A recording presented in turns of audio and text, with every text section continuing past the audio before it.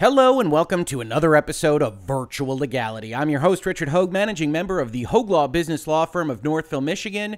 And a couple of days ago, we covered the Parler lawsuit against Amazon Web Services. If you aren't familiar with that story, Parler, a small, what they call micro-blogging application or website, really a competitor to Twitter that prides itself on moderating and deplatforming a little less than the big tech giants, was pulled off of the iTunes App Store, the Google Play Store, and then ultimately from the actual infrastructure of the internet by Amazon Web Services that was providing Parler with cloud computing technology. So that happened, I believe, at the end of last week, over the course of this last weekend, and then Parler sued Amazon on Monday. Now, we covered that lawsuit here in Virtual Legality. We talked about it at length, but the basics of what Parler was alleging against Amazon was as follows.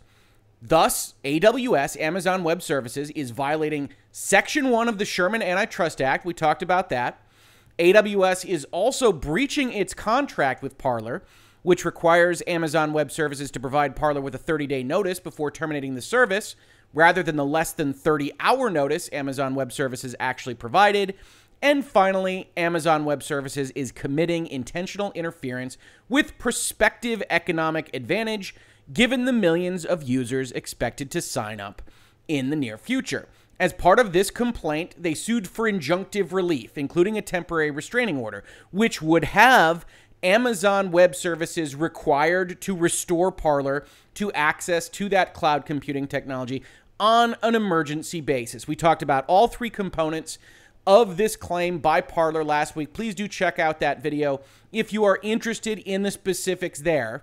But now we have Amazon's response to Parler. And as we suggested in the earlier video, Parler had some difficulties. They had some hurdles to overcome in bringing their claims. I really didn't think the Sherman Antitrust Act claim was very strong. I definitely didn't think the tort claim was very strong. And originally, when I first read their complaint, I thought their breach of contract claim might hold water before ultimately coming to the determination, as you saw in that earlier video, that probably Amazon had covered the bases needed in order to suspend the account, ultimately terminate the account, because they could claim that Parler was breaching their agreement with Amazon. They didn't owe 30 days of notice or cure period that Parler says that they did, which I also said as part of that video maybe wasn't a great thing. If you're going to sign an infrastructure contract with somebody, it's important to get some kind of transition period because of what you are seeing here with respect to Parler.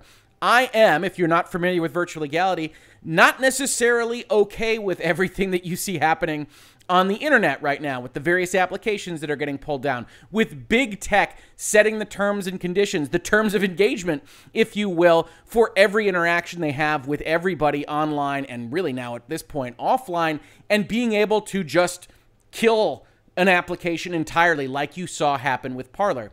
I am, however, a big fan of freedom of contract. I'm a big fan of the First Amendment freedoms, and we're going to talk about those in just a second. And I'm also a big fan of reading the terms of service, and when you agree to what those terms of service say, being bound by them, when Parler appears to be trying to get out of that just a little bit. Now, before we dive into the substance of this response, or as it's called here, opposition to motion for temporary restraining order filed by Amazon Web Services, I do want to call your attention to that First Amendment concept just a little bit. In the first video that we did talking about this Parler lawsuit, I did comment on the fact that this wasn't, in fact, a First Amendment issue. That the First Amendment that protects freedom of speech, which Parler very much wants to have on its side, and there's some rhetoric in their complaint about that, only restricts the power of the government to do bad things against you. The folks that can throw you in a cage, otherwise penalize you at severe penalty from the governmental forces, those are the only ones that can't do something under the First Amendment. Doesn't mean that freedom of speech isn't still an important philosophical goal, especially in the United States and United States history, that Twitter and Facebook and YouTube and some of these other tech giants got big by telling people that they believed in freedom of speech.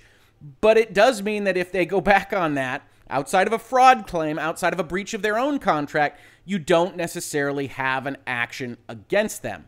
Going one step further, Amazon Web Services is a person, a fictional person in the United States, and they are entitled to their own First Amendment protections, which means that you can't force them to say things that they don't want to say. You can't force them to host something that they don't want to host. They have freedoms under the U.S. Constitution as what we see as a legal fiction, effectively a group of investors that have pooled their resources in order to build something bigger than any one person could. The United States affords them those rights. So Amazon can say, you can't make me do this thing with you. You can't force me to contract with you. You can't force me to host your materials.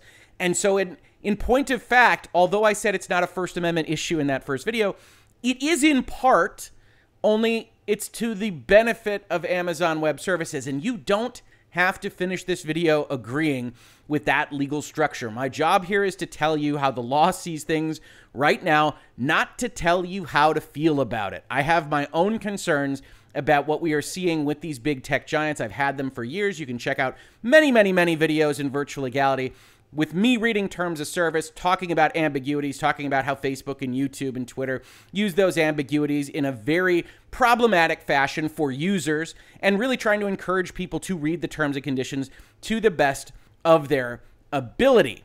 With that all as background, let's dive in to the answer to their complaint, because I think for the most part, it's a pretty effective document from Amazon. This case is not about suppressing speech or stifling viewpoints. It is not about a conspiracy to restrain trade. That's a reference to Sherman and antitrust. Instead, this case is about Parler's demonstrated unwillingness and inability to remove from the servers of Amazon Web Services, AWS, content that threatens the public safety, such as by inciting and planning the rape, torture, and assassination of named public officials and private citizens. There is no legal basis in AWS's customer agreements or otherwise to compel AWS to host content of this nature. And as I said in this introduction, the first thing they try to kill is any reference to the Sherman Antitrust Act. Hey, there is no restraint of trade here. If you go back and you look at the original lawsuit, you'll see references made by Parler to the fact that Amazon and Amazon Web Services particularly has recently entered into an agreement with Twitter, and effectively spending a few pages implying heavily that Amazon has a certain vested interest in seeing Twitter succeed. And so when Parler had the door open for it, that had the opportunity to take a bunch of Twitter's user base, that Amazon shut that door, presumably to benefit themselves. One of the problems we will see is that that original complaint is very high on innuendo and not so high on actual facts on the ground. Now, you can disagree with that. And as a matter of fact, I'm told a couple of lawyers online, YouTube lawyers and elsewhere, have disagreed with that and think that Parler has a great Sherman Antitrust Act claim. I disagree, but reasonable minds can differ on these things. And as a lawyer, I've looked at this, and I can tell you that the Sherman Antitrust Act claim is very difficult to bring, and certainly very difficult to win in this context, where you have a contract. You have what appears to be a legitimate breach that Amazon wrote into the contract, sure, but that Parler appears to be breaching, and you have Amazon using its rights under that contract, which, again, they wrote. That's absolutely true. And so we're left with a company that seems to be using the rights that you agreed to give them if you are Parler, and now getting sued for it. Others will look at this and say, big tech's too big. They're doing all these things. All that kind of implied coordination with Twitter is legitimate, and the law should do something about it. And, maybe justice requires that. Maybe we need to look at the legal structure and those kinds of things. But I can't sit here and tell you that I think it's a good Sherman Antitrust Act claim. And that's just my opinion. I would also caution folks that go elsewhere on YouTube or Twitter or anywhere else online, if you hear somebody guaranteeing something about an antitrust claim, a Sherman claim, anywhere else really, don't take their word as sacrosanct. Nobody can guarantee how those kinds of claims will go. They are so fact-specific. They are so poorly kind of adjudicated on the edges. And when you combine those concepts with technology, judges don't know what's going on. The antitrust acts were not written for everything that we're talking about right now. They coordinate in really weird ways. You get the right judge on the right day and the stars are aligned in just the right fashion. And yeah, maybe if you're Parler, you win somebody's attention on a claim like that. I think it's highly unlikely, but it's not impossible. And in that same breath, somebody else that might think it is likely should do well to admit that it's not a guarantee slam dunk. AWS suspended Parler's account as a last resort to prevent further access to such content, including plans for violence to disrupt the impending presidential transition. So note what they're trying to do here, and they will do this again at the end of this answer. They are trying to establish not just that Amazon has the right to terminate the agreement, or more specifically, to suspend it with the right to further terminate if they should so choose, but also to express it as important to the public, that it's a public safety issue, that impliedly in this answer, that Amazon's reputation could be hurt if somebody gets injured or, God forbid, killed if they allowed these messages to be transmitted on this service. So while that isn't, in my opinion, the strongest, most focused legal argument for why we can do what we do under our contract, it may well be an effective rhetorical one. And when we're talking about things like a temporary restraining order request and the answer to that request, sometimes the rhetoric is as important. Because if you didn't follow our Epic versus Apple coverage, it's important to know that a temporary restraining order is effectively asking for a special action of the court, what we call an equitable action, where the court looks at justice, and we'll talk a little bit about how it looks at justice, and says this would be the most just outcome. And how the court interprets that is not really black letter law. It's not black and white on the page. It's not necessarily the contract terms. It's this whole stew of different things that they've balanced one way or the other to determine where the court thinks justice actually lives. Continuing with the answer. Despite Parler's rhetoric, its lawsuit is no more than a meritless claim for breach of contract. But the facts are unequivocal. If there is any breach, it is Parler's demonstrated failure and inability to identify and remove such content. AWS was well within its right to suspend Parler immediately for those failures. Parler also cannot hold AWS liable in tort for enforcing the agreement's express terms. Tort is a concept, if you aren't familiar with it in the law, that is generally built around giving someone redress, compensating them for damages that are outside of agreed upon contracts. That contract law is separate from tort law, and when you have this kind of overlap where you've agreed to certain rights and obligations between two parties, Amazon is correct here to say tort law is a somewhat poor substitute for what we have otherwise agreed to under the contract itself. And so most courts, in most circumstances, are going to look askance at a tort claim in this particular context, which is what I suggested in that earlier video. And there is no antitrust claim where, as here, Parler cannot plausibly plead an agreement to cause it harm. You have to show some kind of conspiracy and restraint of trade, and the complained of conduct is undeniably compatible with a legitimate purpose, which you also heard me discuss in that earlier video when we talk about what Amazon has actually done here. If they are using their contract rights, if they have some kind of legitimate business reason to do that, then you have a lot of difficulty bringing these claims. Compelling AWS to host content that plans, encourages, and incites violence would be unprecedented. And that's really kind of the hammer blow to something like this. In order to get a temporary restraining order, now although we use the word restraining here, Parler is actually asking the court to force Amazon to stop suspending its account, effectively requiring Amazon to be forced to have Parler on its web services. When we're talking about a request like that, it's very important to the court to not do things that are super novel. What this is described as by Amazon as unprecedented. There can be circumstances that require something without precedent to take place, but Amazon here is saying, if you force us to put this speech up, that's bad enough. If it were just cake recipes that we didn't like, we're still allowed to terminate it for X, Y, or Z. But here, it's stuff that we feel, and they're going to argue this in good faith, and you can sit here in the comments of my video and say, Amazon is lying. And we don't know that one way or the other. We're not in the room with Amazon. We certainly all have our feelings on big technology companies. You can feel that way, but Amazon says it's not the case, that we're really legitimately concerned about incitement to violence, and you can't force us to put it up court. That would be the height of injustice. And that's the overview of what Amazon wants to say. And that alone, I think, is probably going to be enough to win the day from a temporary restraining order perspective. Not necessarily.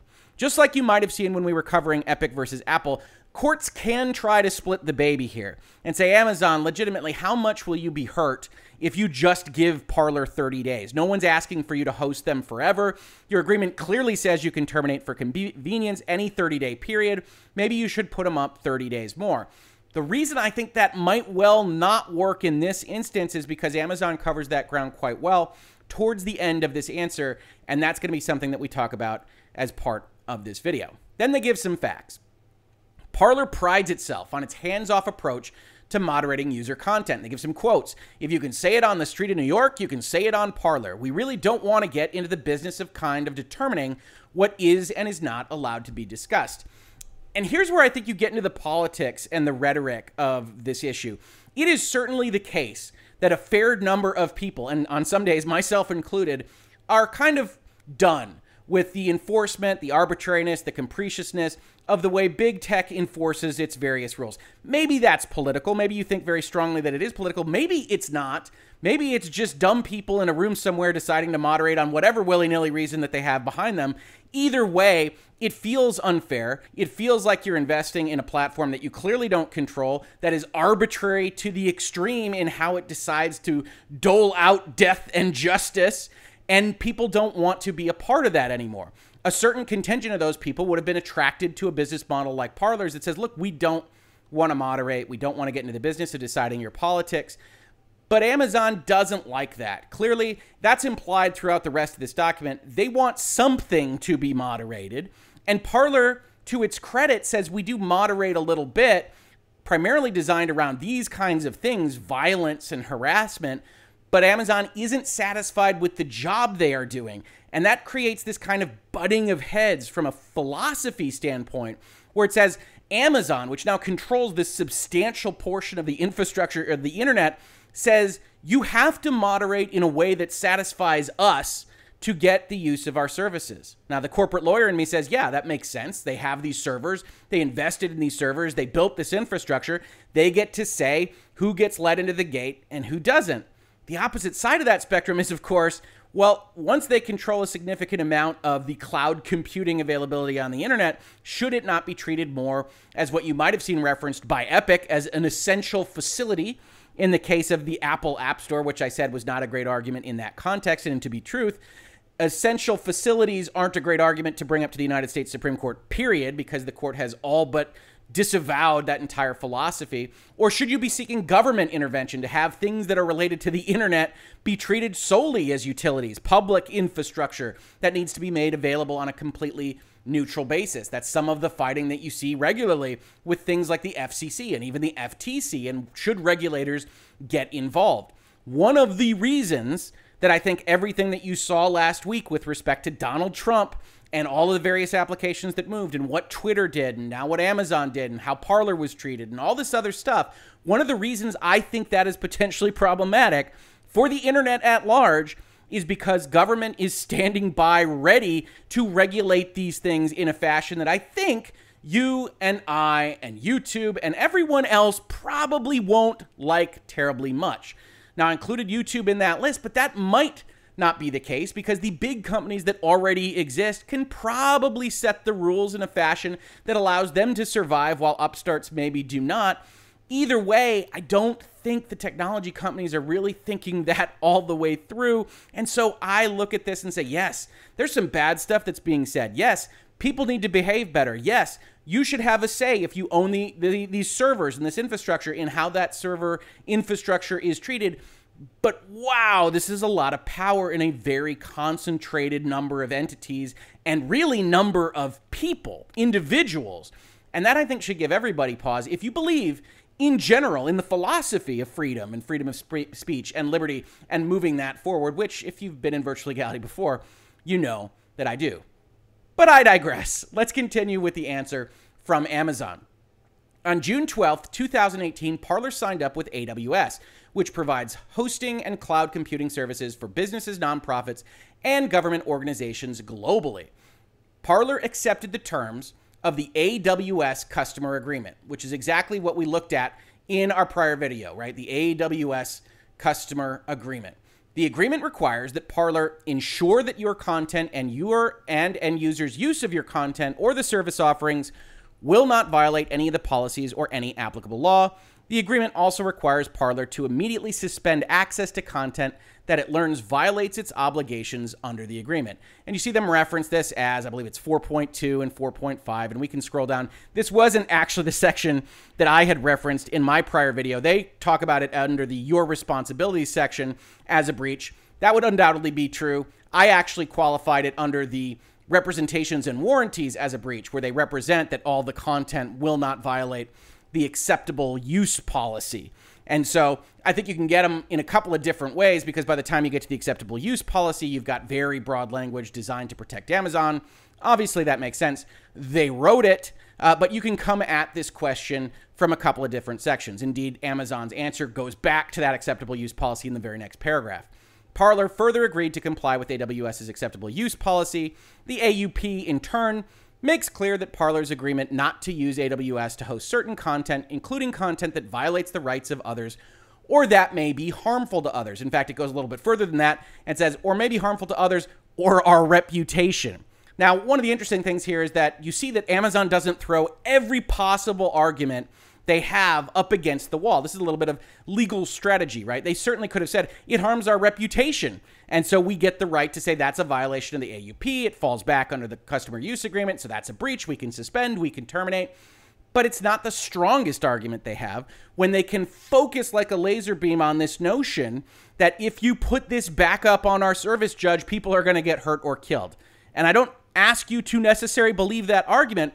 I'm asking you to think about it strategically as to whether or not that is the strongest legal argument. I think Amazon was pretty wise here to not focus on things like reputation or the very edges of the rights that they have granted to themselves in the acceptable use policy and the customer use agreement that they wrote, but instead to focus on this very specific, very special circumstance coming out of the Capitol riots and moving forward to the inauguration day. The agreement further makes clear that AWS may suspend or terminate an account immediately upon notice if AWS determines that an end user's use of the services poses a security risk to the service offerings or any third party or otherwise breaches the agreement. And this was one of those areas where I thought they really had a silver bullet, because once you get out of this 30-day window, which is what Parler was focused on right here, an uncured breach for 30 days. And once you get down into, if we have the right to suspend you, we can terminate, then you're in trouble if you're Parler. Because effectively, Amazon has reserved two separate rights to terminate, one of which can be done immediately, one of which requires the 30 days of notice and uncured status. And they've gone with this second window, and you agreed to it. And that might not be fair, right? Maybe you didn't read the agreement. Obviously, if you're running an app and you're going to use this as the foundational skeleton of your app infrastructure, you probably should have read it, probably should have had console review it and warn you of these things beforehand.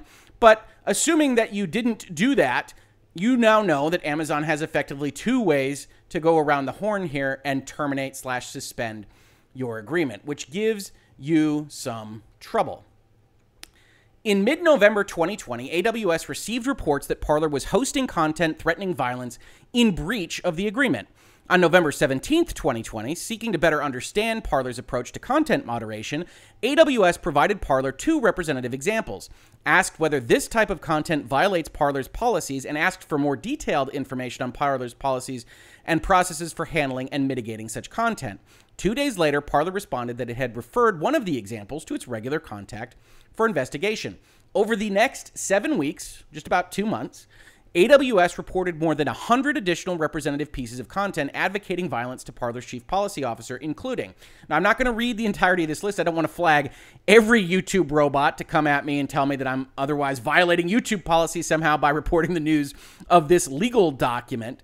But I am going to note that there's some bad stuff in here. I will also note that I don't know the volume of messages that is put up on Parler, but in fact, 100 pieces over 7 weeks, 98 pieces that they show in the letter to Parler, those numbers don't shock the conscience from where I'm sitting. You see a lot bigger numbers in a lot of these reports on very, very bad things that you see on Facebook or YouTube or elsewhere. And so I think one of the problems that you're going to have in a case like this is judges trying to figure out how significant of a situation this is. Now, it might not get to that. In fact, I think it won't get to that because Amazon has what I view as a very clear right to suspend and terminate the agreement under the language that they had agreed to with Parler. But when you start to get into these things and say, we've got 100 bad things that were said, I don't know that that actually is that significant for what should be a reasonable amount of volume of messages on the service. One thing I did want to note, which I think is one of their more useful things that they found, was a note that said, we are going to go fight in a civil war for militias and acquire targets. That's the kind of thing that you can point to if you're on Amazon counsel's side and say, that's exactly what we are concerned about. The rest of this strikes me as primarily hyperbole, scary hyperbole. Don't recommend communicating like you see in this complaint or answer to a complaint at all.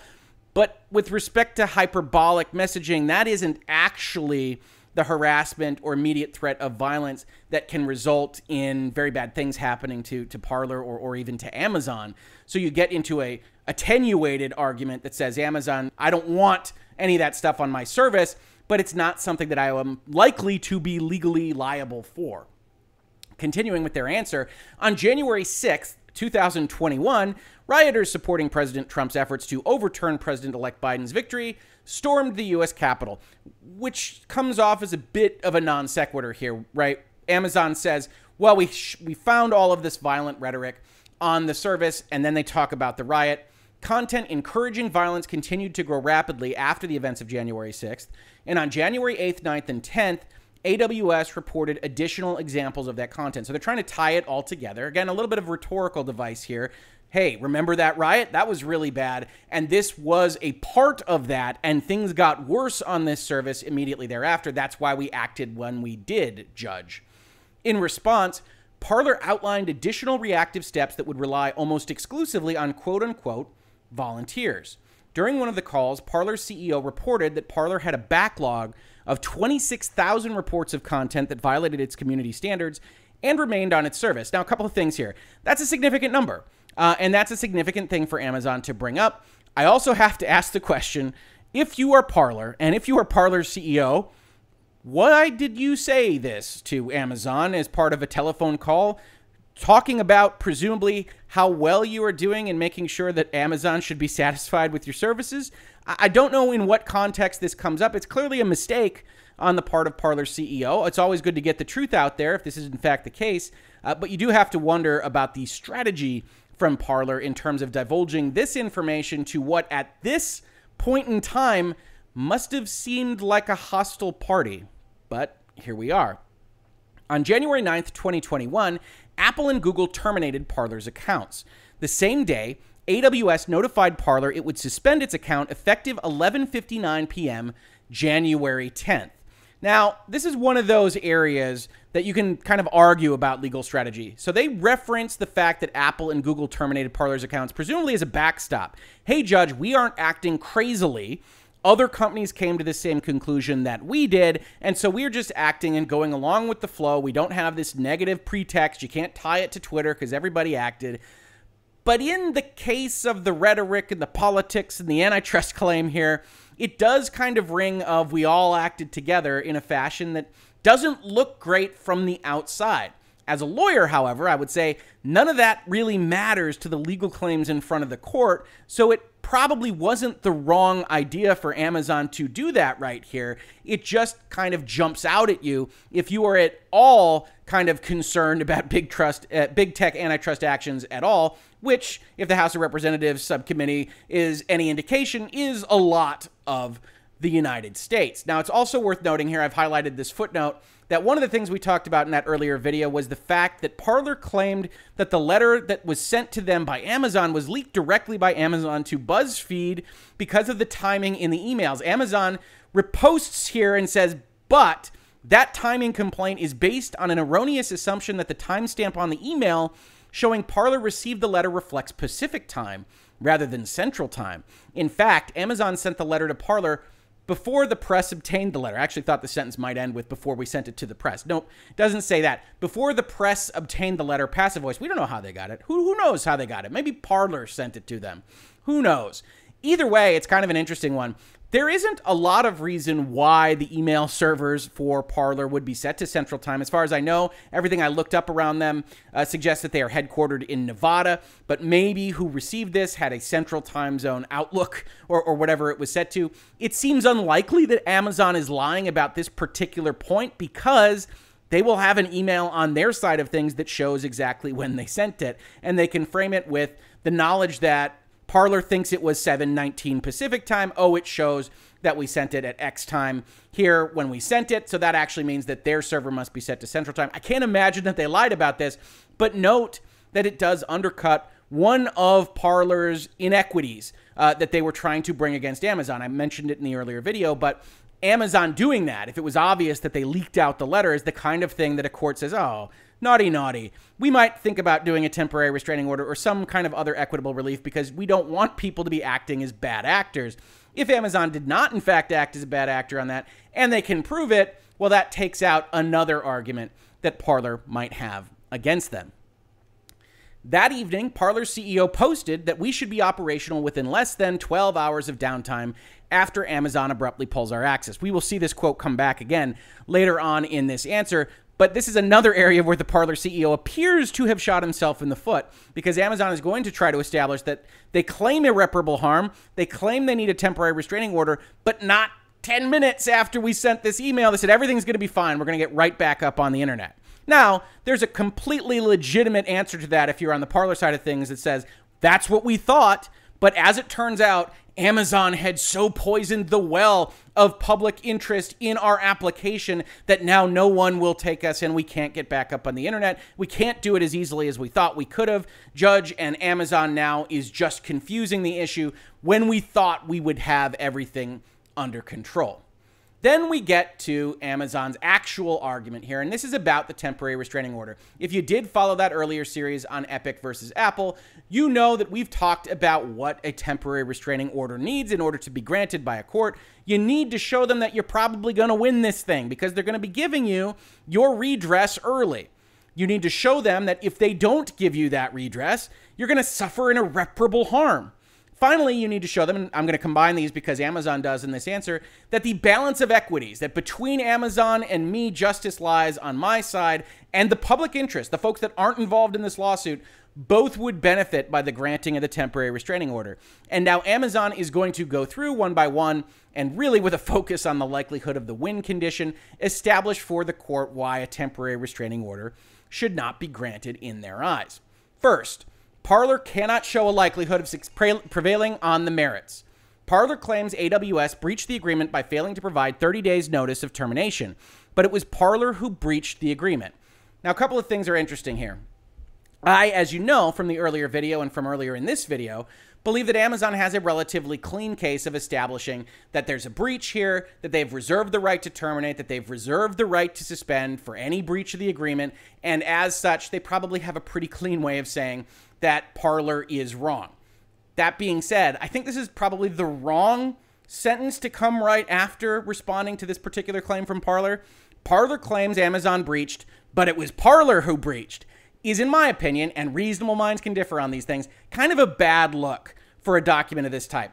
They say we breached, but they breached, Judge. It comes across as very much those two siblings fighting in the yard and with mom trying to figure out who did what and why. Now, they actually get at the end of this paragraph to the point.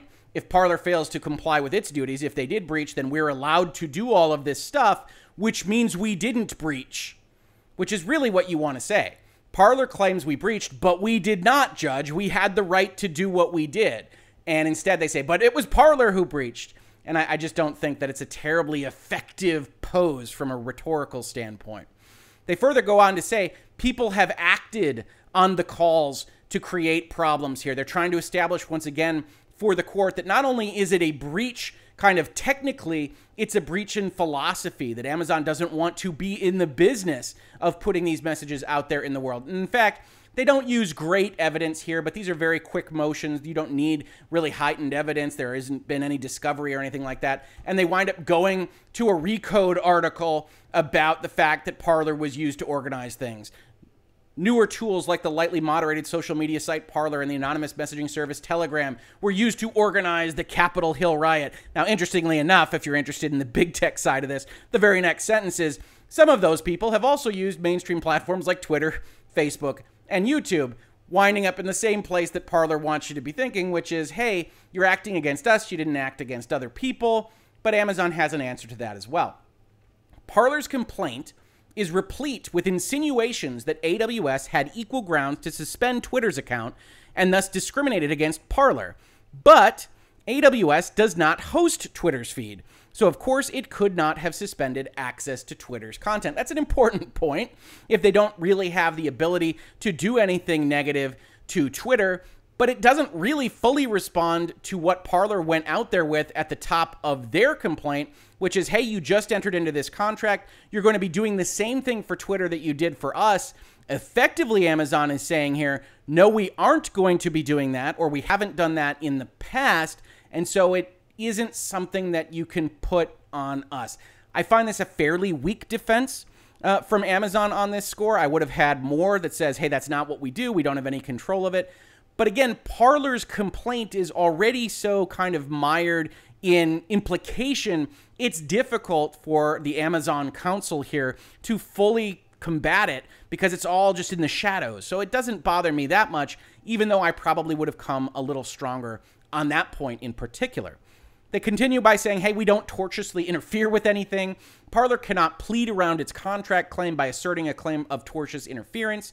Where the defendant's alleged interference is the exercise of a contractual right, a plaintiff has no reasonable expectancy and cannot assert an interference claim. We talked about this, right? When there is a contract between the two parties, an actual tortious interference claim is much harder to bring because the court looks at this in a perfectly clean vacuum without bringing in the other facts and circumstances, which can change things, and says, okay, you have a contract. You were free to sign it or not sign it. This is what the contract says. It says when you breach the acceptable use policy, they can suspend you. When they suspend you, they can terminate you. And now you're saying that that thing you agreed that they could do is a tortious interference with your prospective economic advantage. It's difficult for me to give you, Parler, and I think ultimately the court would come out on this claim, that intentional interference, with basically that analysis. Further, as you heard us talk about in that earlier video, Parler has not alleged any interference that was for an improper purpose or through improper means. Improper purpose in Washington requires that the interferer acted out of greed, retaliation, or hostility. And wrongful means requires the alleged interference by wrongful or some other measure beyond the fact of the interference itself. Parler speculates that AWS suspended Parler's account for improper reasons, but that speculation elides entirely the fact that, as AWS repeatedly warned it, Parler repeatedly violated the agreement, which kind of dovetails with what we'll see really towards the end of this answer, which is, hey, if we can say they breached the agreement, if they legitimately breached the agreement, a lot of the rest of this stuff that they complain about in their complaint doesn't matter. And so they can say it's improper means, but this was a fully and freely agreed to contract. These were our rights. We exercised our rights. Judge, are you really going to give them some extra benefit from what we already had the right to do under our contract? And maybe you're sitting there listening to this or watching this on YouTube and think, there should be something, Rick. And maybe there should, but there isn't right now in the legal structure that we have. Finally, they say, with respect to the likelihood of a win on the merits, AWS did not violate Sherman. Plaintiff's complaint fails to plead the most basic elements of a Section 1 claim, namely that there wasn't an agreement made. Parler does not even claim that Twitter and AWS communicated about Parler, much less formed an agreement, nor could it. As a senior AWS executive testified, AWS did not authorize and is not aware of such communications. A conclusory allegation of agreement at some identified point does not supply facts adequate to show illegality. Further, following those precedents, courts dismiss Section 1 complaints when there is an independent business justification for the observed conduct. Here, not only does AWS have a legitimate business reason to suspend Parler's account, but that reason, keeping content that violates its agreement with customers off of its servers, is the only plausible conclusion. To be clear, AWS has no incentive to stop doing business with paying customers that comply with its agreements. Now, you heard me talk about that in the earlier video, and I generally agree that for the most part, somebody selling access to server infrastructure wants to, stay with me, sell that access to the server infrastructure. But here they go maybe one bridge too far. the only plausible conclusion, no incentive to stop doing business, that isn't really accurate, and any judge is going to know that. Parler puts maybe a slightly political, rhetorical, flourish-filled complaint together, but suggests that they have a big reason. That yes, they will make less money from Parler, but they might have lost money from Twitter. And that more importantly, they have a long-term agreement with Twitter that Parler was just about to eat into. So, does Parler actually allege an agreement and restraint of trade? Not maybe on its face, but they do allege that there's an agreement between Amazon Web Services and Twitter that exists, and that Amazon is going to benefit by taking this action on a pretextual basis, that they don't really care about all the rest of this stuff that they say they care about. What they care about is that Parler was about to eat Twitter's lunch and they could stop it from happening. And maybe that's too far. It's all implication. It's all inference in the Parler complaint. And as I said, I think it's ultimately a loser in court, and I don't think they're going to get their temporary restraining order. But Amazon going this far and saying there's no other conclusion that you could draw, there's no incentive to stop doing business with paying customers, doesn't do the math. If Twitter is worth a lot more and Parler was going to take that money away from that Twitter-Amazon relationship, there can be incentives. There can be other conclusions to be drawn. And so I think maybe this is another area where Amazon doesn't quite defeat the complaint, except for the fact that Parler didn't really draft a great one in the first place. The final paragraph in this section says as much. Parler's antitrust allegations fail also because they do not even plead the basic requirements of a Sherman Act claim, such as how competition is harmed, the relevant product and geographic markets, the share of those markets enjoyed by AWS.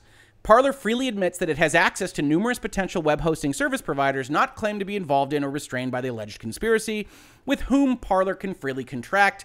Those alternatives alone preclude Parler from stating a plausible claim for relief. And maybe they do. Certainly, Parler's complaint was very quickly done. And one of the things that it can use to its credit is to say, look, you can tell we really need a temporary restraining order, that this is clearly an emergency to us because we slammed this out over the weekend. It's 20 pages long. It doesn't have all the bells and whistles of these fancy Seattle lawyers, Your Honor.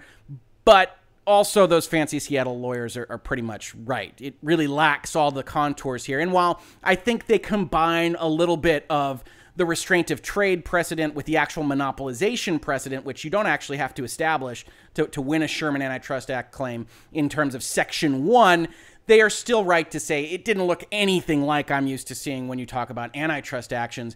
And so, again, I really don't think Sherman is a winner, even though I'm told other YouTube lawyers think that it might be. Finally, as you saw in that prior video, they bring up the Section 230 shield, as you knew they would. In addition to their facial deficiencies, Parler's interference and antitrust claims also fail under Section 230C2 of the Communications Decency Act, which I haven't brought up for your viewing pleasure, but that's the one that says we can moderate stuff and you can't do anything about it. Under that statute, the provider of an interactive computer service is immune for acting in good faith to restrict access to material that is excessively violent, harassing, or otherwise objectionable. And that highlighted in blue is one of the areas where I think reform is likely to come on Section 230 in probably the near future at this point in time. That otherwise objectionable is seen by a lot of members of government, Democrat and Republican alike, as giving big technology companies maybe a little bit too much leeway while still enjoying all the fruits of full immunity from their decision-making. That is precisely what AWS did here. Removed access to content it considered excessively violent and harassing, and what some folks would suggest they just found objectionable. Continuing from there, so we've covered the fact that Amazon thinks there is no likelihood of a win, and now we will go very rapidly through the remaining things that are related to asking for a temporary restraining order. The balance of equities and public interest disfavor an injunction. The less certain the likelihood of success on the merits, the more plaintiffs must convince the district court that the public interest and balance of hardships tip in their favor. Again, this is a balancing test. If you win 3 of them and lose the 4th, if it's still balanced in your favor, you can get that temporary restraining order. If you don't get it. The hardships on AWS and the public from an injunction would far outweigh any speculative damage Parler claims it may suffer from a short interruption of its service. Here's another area where I think Amazon is doing what it should do, or its counsel is doing what it should do by saying these things, but probably doesn't give full credit to what Parler actually put out there, which is this was the worst possible time for this to happen. That Twitter bans Donald Trump Donald Trump is very likely to go over to Parler, bring his crew with him. Parler was going to have the explosion in growth that we thought it was going to have, and by taking these actions at that exact moment, you prevented people from leaving Twitter. Maybe they left to go into one of Parler's competitors, but all too often those folks will stay just from virtue of inertia, and that this was done deliberately, that there is undoubtedly hardship that Parler has experienced here if Amazon did something wrong. Amazon's entire last 5 pages is saying we didn't do anything wrong. They're not going to win on the court case itself. But now we're talking about something differently, where we basically assume that there's a wrong here, that somehow Parler could win that case. And now in that world, you look at it and say, ooh, Amazon, Parler really was hurt by this. First, compelling AWS to host Parler content would threaten the safety of individuals. This risk is not speculative. Such a requirement also poses a risk to Amazon itself, with posts calling for others to burn down Amazon delivery trucks until they reverse course. By suspending Parler's account, AWS seeks to prevent illegal and violent acts from being coordinated using AWS's resources, a right the agreement secures. So they're combining a few things here, right? We're going to win on the merits, which doesn't actually play into this different factor, but also, hey, in terms of public interest, we really, truly, in good faith, believe at Amazon allowing Parler on our web servers will get people hurt or killed. And Judge, if we really believe that, you have no business in making us put that language on our service. And that's a fairly compelling point when we're talking about equitable actions of the court. You have to, of course, believe that Amazon believes that. Parler has tried to suggest in their complaint that Amazon is entirely pretextual here. Fancy legal word for lying. And so they're really trying to benefit Twitter, and they don't actually care about any of this. But in the face of January 6th, Amazon is probably going to win the rhetorical fight on this point. Second, any injunction would impair AWS's ability to take swift action against customers who misuse its services to promote violence, or really any other reason. And we saw this in Epic versus Apple, right? This is the argument that says, look, we negotiated those terms in our agreement so that we could take action that we needed to take to defend people, sure, also to defend our company and our bottom line and our reputation, but that's in between the lines, Judge. We don't need to say that out loud. You know that. And so if you give this restraining order, if you force us to put this language up, yes, people could be hurt, people could be killed. Also, we won't be able to deal with the next problem because we will have this precedent against us, and we will now have to think twice about enforcing our own agreement terms. Finally, Parler's allegations of harm contradict its own public statements. Parler's CEO has assured users that Parler prepared for events like the termination. Now, it's interesting that they reference it as the termination here, right? One of the things you see earlier in the document is they're very clear. Say, we didn't terminate, we just suspended. And there's been people on Twitter and elsewhere that I've interacted with that suggest that that's important. I don't think it's important because the Amazon right of suspension leads directly into termination. There's no difference. You don't get 30 more days if they just suspended in the first instance. But it also seems like a mistake of the lawyer here to bracket, to change language here, to make it the termination instead of the suspension. In respect of what Amazon has actually done against Parler.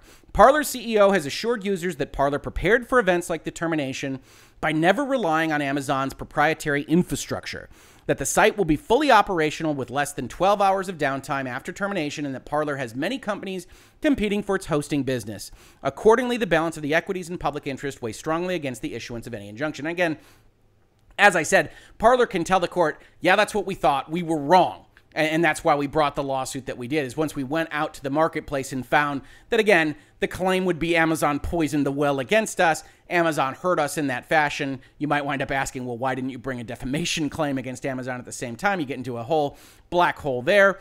But ultimately, it's not a great idea if you're the CEO to go out, and if you're going to bring a claim that we're going to be doomed because of this action, tell everybody immediately thereafter that we're going to be fine. Finally, Amazon finishes off by saying that Parler will not be irreparably harmed. A TRO is also not warranted because Parler has not shown irreparable harm is likely. Parler has not identified irreparable harm. AWS has promised to preserve Parler's data and help Parler migrate its services elsewhere. I think this might be the weakest argument in Amazon's quiver here. It is clear to me that if you go and you read the Parler complaint, they spent most of the bulk of that complaint really establishing irreparable harm, showing that they were right on the cusp, that people were moving over towards Parler, that they had gone up from 1,000th downloaded app to #1 when all of this happened, that everybody was saying, we're going to come to Parler after Twitter banned President Trump, I think it is very clear that regardless of whether the data was protected from the past, this current window of time will be lost to Parler. And if they were to have a likelihood of winning on the merits, if the balance of the equities favored them, if the public interest favored them, I think it's clear that they have shown irreparable harm with what they drafted in the complaint. I think Amazon is just wrong here. And you can kind of tell in the length that they put to it in this answer, right? Even Amazon says, yeah, that's probably not a winner for us. But again, when we look at this, we don't have to win them all if we're Amazon. We only have to win most of them. Likelihood of the success on the merits is the big one. And so if we do that, if we win most of them, if the balance really favors us on a balancing of these 4 factors, then we can prevent that TRO. And I think ultimately that's what Amazon decided to do. But you see here, this is the answer from Amazon to the Parler complaint. Unlike Epic versus Apple, this is happening much more quickly, much more emergency-based. This is what I'm used to seeing in this kind of space. Just to kind of juxtapose it with Epic's 80-page documents and Apple's 71-page documents, this is a little bit more normal when you really are facing an emergency, when you're asking for that special treatment from the court. So overall, I think Parler's complaint is still probably not sufficient legally, although others disagree. I think Amazon's answer is probably good enough to prevent that temporary restraining order from coming into play, especially because a court just isn't going to want to force people to put language and notices up on somebody else's infrastructure that owner of the infrastructure doesn't want to have, especially if very bad things could erupt from it. So I really do think Amazon's probably going to kill this. I don't know what happens to Parler from then. That doesn't mean I like all of what we have seen happen in the past week with respect to the big tech companies, but I can only call them like I see them here in Virtual Legality.